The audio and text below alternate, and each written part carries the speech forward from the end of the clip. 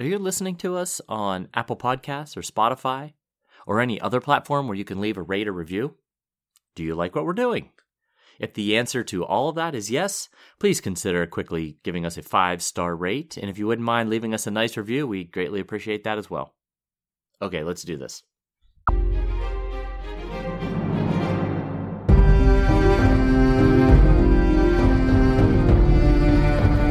Hello, welcome to the Ghosts of Harrenhal. My name's Simon. And I'm McKelly. Thank you for joining us for episode 6 of our chapter-by-chapter book review of A Song of Ice and Fire series by George R.R. Martin. Today we're discussing chapter 5 of A Game of Thrones, Jon 1. If you want to reach out to us, you can email us at ghosts.harrenhal@gmail.com. You know, it's funny. This is Jon 1, but it feels more like Jon 2. Bran's chapter probably revealed more about Jon than it did about Bran. Yeah, that's a good point, actually. Maybe it's easy to forget that was all Bran's perspective, but because so much of it was about Jon himself. Yeah. So what we'll do today is we'll summarise the chapter, discuss what we think, provide some non-spoiler background, discuss some comparisons with the TV show. Let's start with our usual summary of the chapter. McKelly. All right. The scene is the feast to welcome the royal party to Winterfell, from Jon's perspective down in the trenches with the riffraff and the dogs. He sees the guests of honor parade in, Catelyn with King Robert, Eddard and Queen Cersei, Sansa with Prince Joffrey, Robb with Princess Marcella, Arya with Prince Tommen, and then gets down to some serious drinking. Partly he's drinking because he's hurt that he is banished from sight by Catelyn Stark. We find that, unsurprisingly, Ghost, his direwolf, is the best trained of the children's pets. Ghost snarls down a dog twice his size over a chicken carcass. We hear of Jon's disappointment at Robert's appearance. He was expecting a legend, and instead saw a fat, sweating fool. Jon talks with his Uncle Benjen from the Night's Watch. They're clearly fond of each other. Benjen is impressed that Jon noticed the hurt in Cersei's eyes when Robert insisted on visiting the crypt upon arrival. Jon expresses a desire to join the Night's Watch, but Benjen warns him not to be too hasty, to taste some life before forswearing it. Jon's convinced, but Benjen tries to dissuade him. Benjen suggests he comes back after he, Jon, has sired a few bastards of his own. Jon's anger flares and he spits out that he'd never sire a bastard. Jon staggers outside drunk and has an interesting conversation with Tyrion Lannister. Tyrion gymnastically leaps down from a high perch and meets Ghost. Jon exaggerates his control and training to scare Tyrion. The imp tells Jon that while all dwarves are bastards in their father's eyes, not all bastards need be dwarves. Jon, a bit drunk, really likes this sentiment. Awesome. So, it's good stuff. Yeah, not a ton. Probably of the chapters we've read so far, this one's the least as far as I think action. Yeah, I think the point is to introduce some of the people. I mean, there's descriptions of the whole royal party, and then we get to meet Tyrion for the first time, which is... We get some good physical descriptions of the characters. The night starts with laughs and ends with tears for Jon, who hasn't been there before, especially when alcohol is involved. There's often laughter near the end of the night as well. So, Jon's youth is shown up fairly starkly. He really admires Jaime Lannister. Oh, and by the way, we've solved the mystery of the Kings. Right. Jaime Lannister is the one. Yes, from chapter 3. I think Dany is chapter 3, when the series is lamenting about his father being betrayed by the Kingslayer. We now know that it is the Queen's twin brother, Jaime Lannister, who's also a member of the Royal Kingsguard. Yeah. So he also admires Daeron Targaryen and the stories, but not the reality of King Robert. Right. So it's kind of like any child of 14, he's taken with the surface of things, not able to see the true beneath the surface. Although, his responsibility and diligence is clearly showing up in his training of Ghost. Yeah, if we believe him that all the other kids, direwolves, are completely untrained. That's a good point. We are taking him at his word there. I suspect he's telling the truth, Yeah. He's down in the trenches and he puts that squarely on Catelyn, that she sent him there. It's not totally surprising. Cat married Ned. He went off to war and came back with a son. Bound to cause some tension. It is. Although it seems a bit unfair to take her tension and disappointment out on the child. Yeah. Even Theon Greyjoy, who's a hostage/ward, gets a place at the high table. That's true. Yeah, it's pretty rough on Jon, that. I like the chat between Tyrion and Jon. Possibly the beginning of an unlikely friendship there. Right, yeah. They're both outcasts in their family, or at least they're different than the rest of their siblings. Yeah. I mean, we don't know too much yet about Cersei and Jaime, but we get a sense that Tyrion's quite a deep thinker, which is, I think, that we've been given a sense of him as being a creature of, well, I'm not sure exactly how I want to put this, but the sense is that he lives up to his name, the Imp. Right. To discover that he's actually quite a clever person is somewhat surprising. Yeah, we definitely get the sense that he's a pretty smart guy. Yeah. And I like some of the things that he tells Jon, like about making your shortcomings your strengths and armoring yourself with it so that you can't be hurt by whatever your particular shortcoming might be. And I also like the line about when he opened the door and the shadow cast, he was as tall as a king. I thought that was a pretty cool line. Yeah, and definitely that you can see how Jon, just this whole thing, his disappointment with the king, coupled with his surprisingly quite liking Tyrion, right. Sort of like the contrast is there. Right. I like the procession of the entrance into the feast. So the pairings were Ned with Cersei, sort of a mutual coldness between them. Yep. Robert and Cat. In my notes here it says fat and drunk. I assume that was referring to Robert, not Cat. I think Jon's a bit unfair on Princess Marcella. He is. I thought that too, yeah. She's only 7. Right. Her giving doughy eyes to Rob's not exactly surprising. No. To conclude that she's insipid seems just a bit mean. Yeah. Similarly, he was kind of giving Rob a hard time for enjoying the attention he was getting, and that just seems like a natural thing that a 14-year-old boy would appreciate. Well, let me give you an example, actually. I was in a line in a grocery store yesterday, and there was a 4-year-old girl in front of me, and she and I got talking, and she was charmed, and I was very happy. I didn't think she was insipid, or I didn't think there was anything wrong with being happy that this child liked me, Yeah, I felt like he had a negative opinion toward all the members of the procession, except for his Uncle Benjen, and that probably has something to do with him being cast out and being stuck down with the riffraff and the dogs. Yeah. Probably some jealousy going on there. So we finally meet, at least by name, the rest of the Stark children. Rickon, age 3. Arya, we think around 10. Yeah, I think, based on the ages of Sansa and Bran. Yeah, she's accompanying Prince Tommen, the youngest of the 3 royal children. And Sansa, who's 11, with her husband-to-be, Prince Joffrey. Yep, and all 3 of the royal children have the blonde hair and green eyes of their Lannister mother.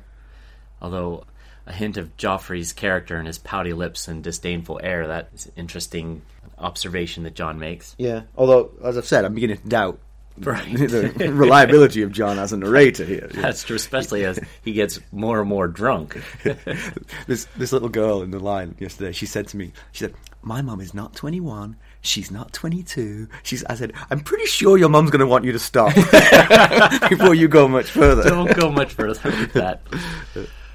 So Robb is heir apparent to Winterfell, but Jon seems to have the characteristics to make him a great lord. He does. It's a shame there's really not a place for him to be a lord because of him being a bastard. But he's got the keen eye for picking up details and reading people. But he's the only sibling that doesn't have a clear path for a successful future. Yeah.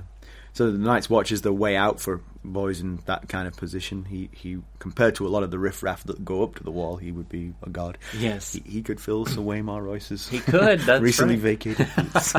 Yeah, you can understand, especially from a 14-year-old boy's perspective, why he might be enamored with the Night's Watch, because it is a way up and out for him. He could be a ranger in the Night's Watch and very well respected.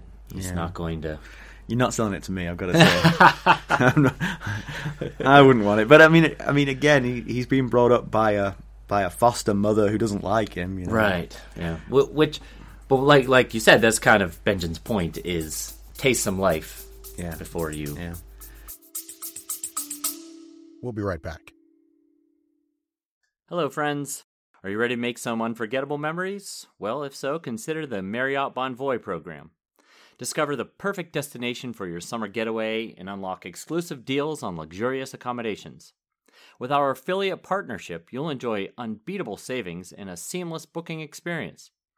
Don't let summer slip away. Visit Marriott Bonvoy today and make this vacation season one for the books. Use our Ghosts of Harrenhal affiliate page to check it all out and buy Bonvoy points or give some as a gift. The link to our page is in the show notes.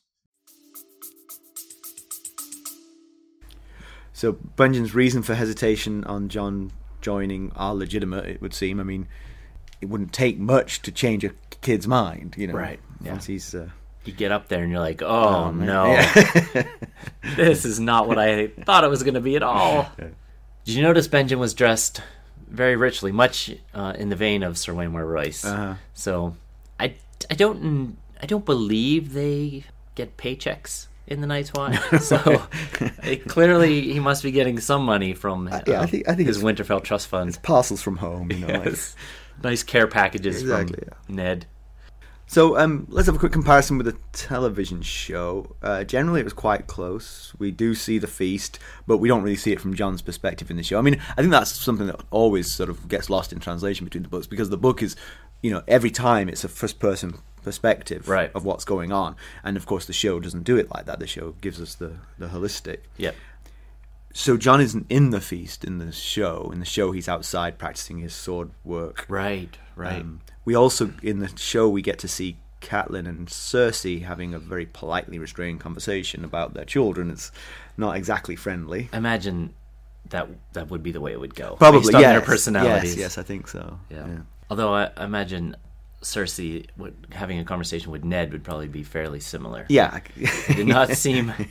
We got in Catelyn 1... Ned's opinion on Cersei was not a big fan of Cersei. It seems like the feelings are mutual here in this chapter. I'd say so. TV Robert seems even more boorish and lecherous than the book version. Right in front of his wife, he's kissing women and things in the TV show. So, yep, that's not going to be fair to Cersei, this would make anyone kind of grumpy, I would feel. Yes, that's true. That is a good point. One thing the TV show doesn't include the story of Daeron Targaryen's conquest of Dorne, which makes sense. I mean, you know, they've only got an hour. We've noticed they've cut out some history. Yeah, I mean, and that is pretty long ago history right there. Yes, it's hard to justify a couple hundred years ago. Yeah. But again, it's one of the things in the book that makes Jon seem like a kid, I think, is that, you know, he hero worships Jaime Lannister, Daeron Targaryen, and his prior image of the king. Right, yeah, that's true. He also doesn't get drunk in the TV show. That's true. Yeah, never goes. Even though he's played by an adult, be more fitting for Kit Harington to get drunk than a 14-year-old boy. But that's not the way they chose to go in the TV show. Tyrion's entrance in the book is with a gymnastic flourish, which Peter Dinklage does not do in the TV show. We didn't know what we were missing when we saw it on the TV show. Ghost doesn't make an appearance in the TV show in this scene at all. Oh, is that right? Yeah, that's right. Yeah, he doesn't. There's no Ghost in this. Does Jon even get into the feast? Do they ever show Jon in the feast? I was just thinking that maybe Tyrion met Ghost outside, but he didn't. Okay. He didn't. And the TV. This is an interesting one. The TV show omits Tyrion's last line in the conversation about all dwarves are bastards, but not all bastards need be dwarves, which is the line that really touches Jon. Yeah, right. I really like that line. Yeah, and in actual fact, the scene in the TV show ends quite frostily. There's none of this sort of like watching him leave and seeing his shadow or anything like that. So I think I don't know if there was the decision to sort of prolong the antagonism between these two before they become friends. If perhaps they're going to become friends. I don't know. The book certainly made it seem more likely. Yeah, exactly. Okay, so some non-spoiler background. The TV show skipped it, but we won't. Daeron Targaryen was the first of his name. He was the 8th Targaryen king, so about 200 years ago. Yep. The first to successfully bring Dorne into the Seven Kingdoms, which is then, that brings up a question in my mind, actually. I thought Dorne was one of the original Seven Kingdoms. It was the one kingdom that Aegon the Conqueror did not bring in. Dorne's always coming and going in and out of the Seven Kingdoms, it seems. So did they call... But it is one of the seven. Yes. I've got some detailed background information on Dorne I'll give here in a minute. Okay, that sounds good. Something for all of us to look forward to. So Dorne had resisted to that point. Daeron was dashing and brave and all the things Jon thinks he was, but he was also a bit crazy, apparently. Yeah. His own accounts of the campaign were well written, but horribly exaggerated. And he was assassinated by men from Dorne when he was only 18, so... Ouch. So speaking of Dorne, here's that information about Dorne that I promised you earlier. So Dorne is the southernmost kingdom of Westeros.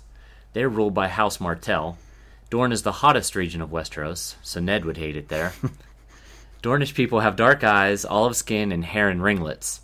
The kingdom came and went from rule of the Iron Throne for a long time with much bloodshed, until King Daeron II and Prince Meryn Martell, through peaceful negotiations, officially brought Dorne into the Seven Kingdoms.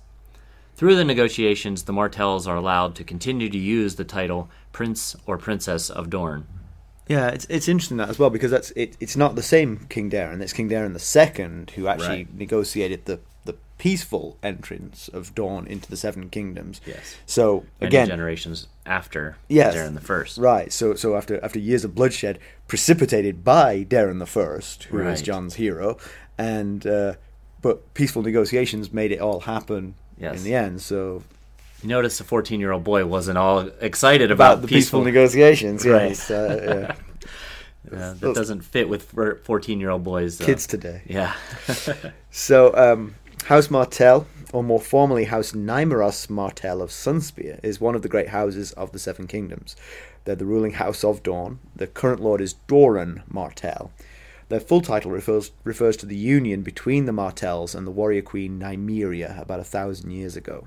Their sigil is a spear passing through a red sun on an orange background. This was derived from both the Martell and Nymerian emblems. Their words are unbowed, unbent, unbroken. Mm.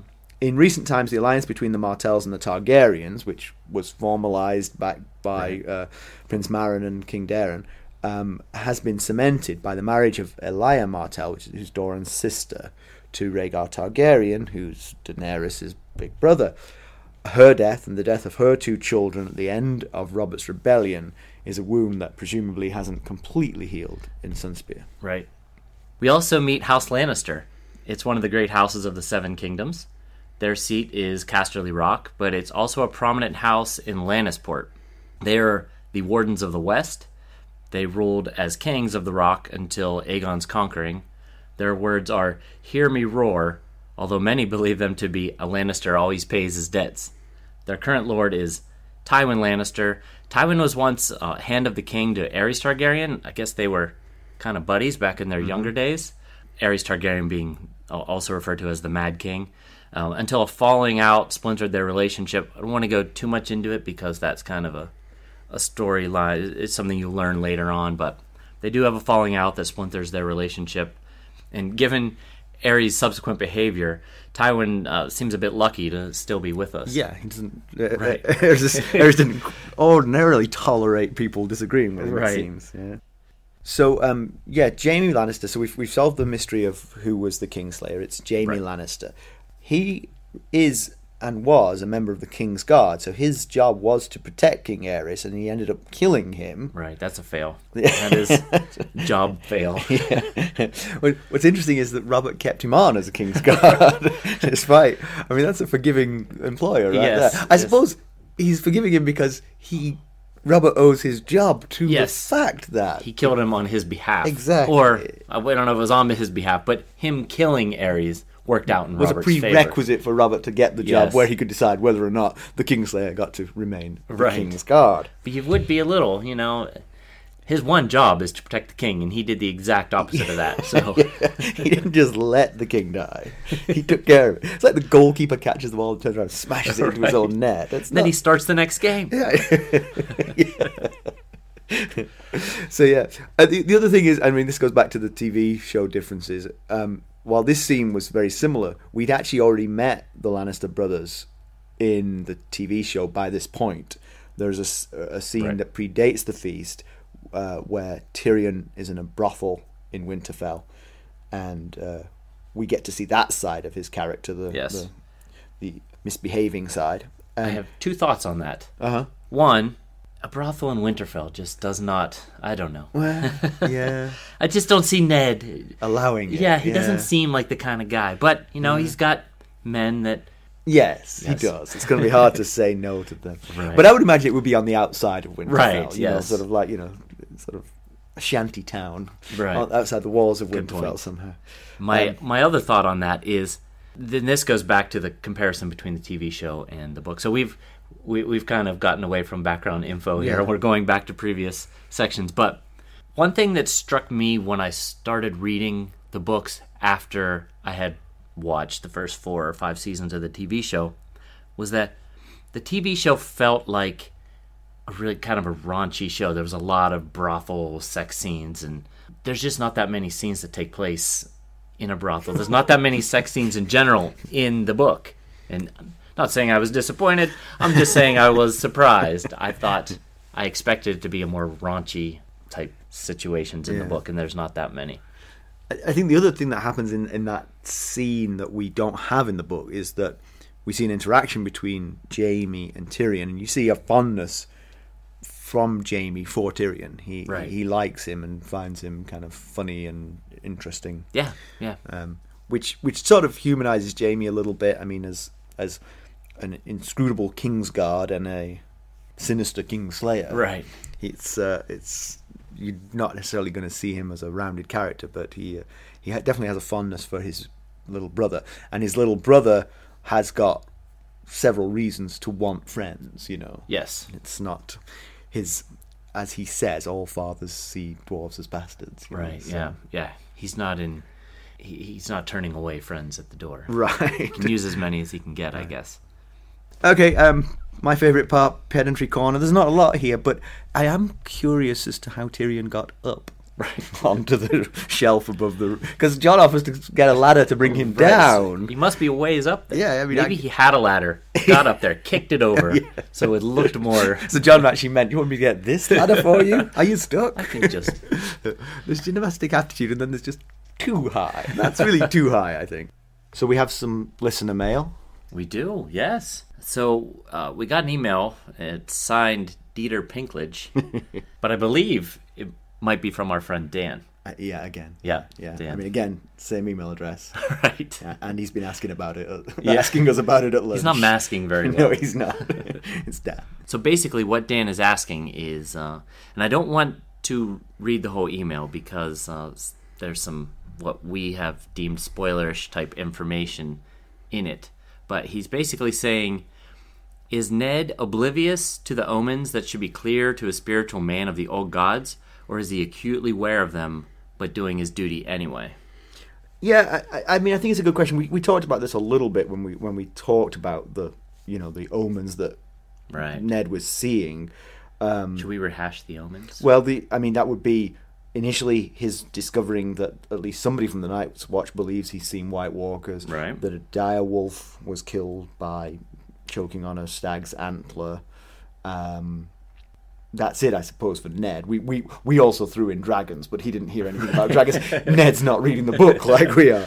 But, if only. But I mean, I think I got to conclude, and Dieter Pinklage or Dan asks the question. It's key to understanding his character, which of those two things you think he is, which camp you're in. I gotta say, I think he sees these omens. I don't think he's not seeing these omens. And in some ways, I agree. He isn't still doing his duty. If you remember, he was arguing with Kat about not wanting to go to... Right. He recognised the omens and was trying to get out of it, but he is duty-bound to do the things he's being asked to do. He was on Team Winterfell. He certainly was, yeah. Now, you're right. If he was blind to the omens, he still doesn't want to go. Right. Regardless, he doesn't want to go because he wants to be home in Winterfell. But he might say yes. If it wasn't for the omens, he might have been like, maybe this will be fun, couple of years, a bit of sunshine. Yeah. Winter's coming. Yeah. Maybe he could stop saying that for a little while. Perhaps. Really, everyone in King's Landing will look at him like, what the heck are you talking about? But yeah, no, it's a really interesting. But certainly that's my take on it. I don't think he's not seeing these omens the way we are. But I agree. We do appreciate the email, and we hope for more. Thanks very much. Thank you, Dan. Or Dieter. Thanks. Notes and corrections. Xena wrote in to tell us that Simon's too quiet and McKelly's too loud. So I'm sitting a bit closer to the mic. And I've been gagged. Gagged and bound. I am trying to keep my voice a more even tone today. Yeah. If you can't help getting excited, that's understandable. It's just such a fun... Exactly. I have so much fun when we do this. Exactly. Honestly, the real problem is... I mean, not to undermine our professionalism here, right? But we are using a borrowed microphone, and it's if we had friends who had better microphones, right. I think we'd be doing a much better job at it. Secondhand mics, we have to live with our limitations. Yeah. Once we get those corporate sponsors rolling in, we'll get this fixed. Don't you worry. But thank you for contacting us, Xena. Yes, we appreciate the feedback. All right. So, in conclusion, not terribly eventful, but we're racking up the characters now. Yep. Having to proliferate. Yep, we're fleshing out John. Yep. He's a mix of maturity and childishness, which he's a 14-year-old boy, so as to be expected. Yep. We begin to get descriptions of the Starks and the Baratheons and some insights into them as people, although, again, from Jon's perspective. But right. Tyrion in particular seems more intelligent and perhaps misunderstood or underestimated by people. Yeah. Meanwhile, Robert was a disappointment to him. He was. All right, so that's all for this episode. Please like and subscribe if you're enjoying it. We'd also love to hear from you. ghost.harrenhall@gmail.com. All right. Until next time. Bye. Bye.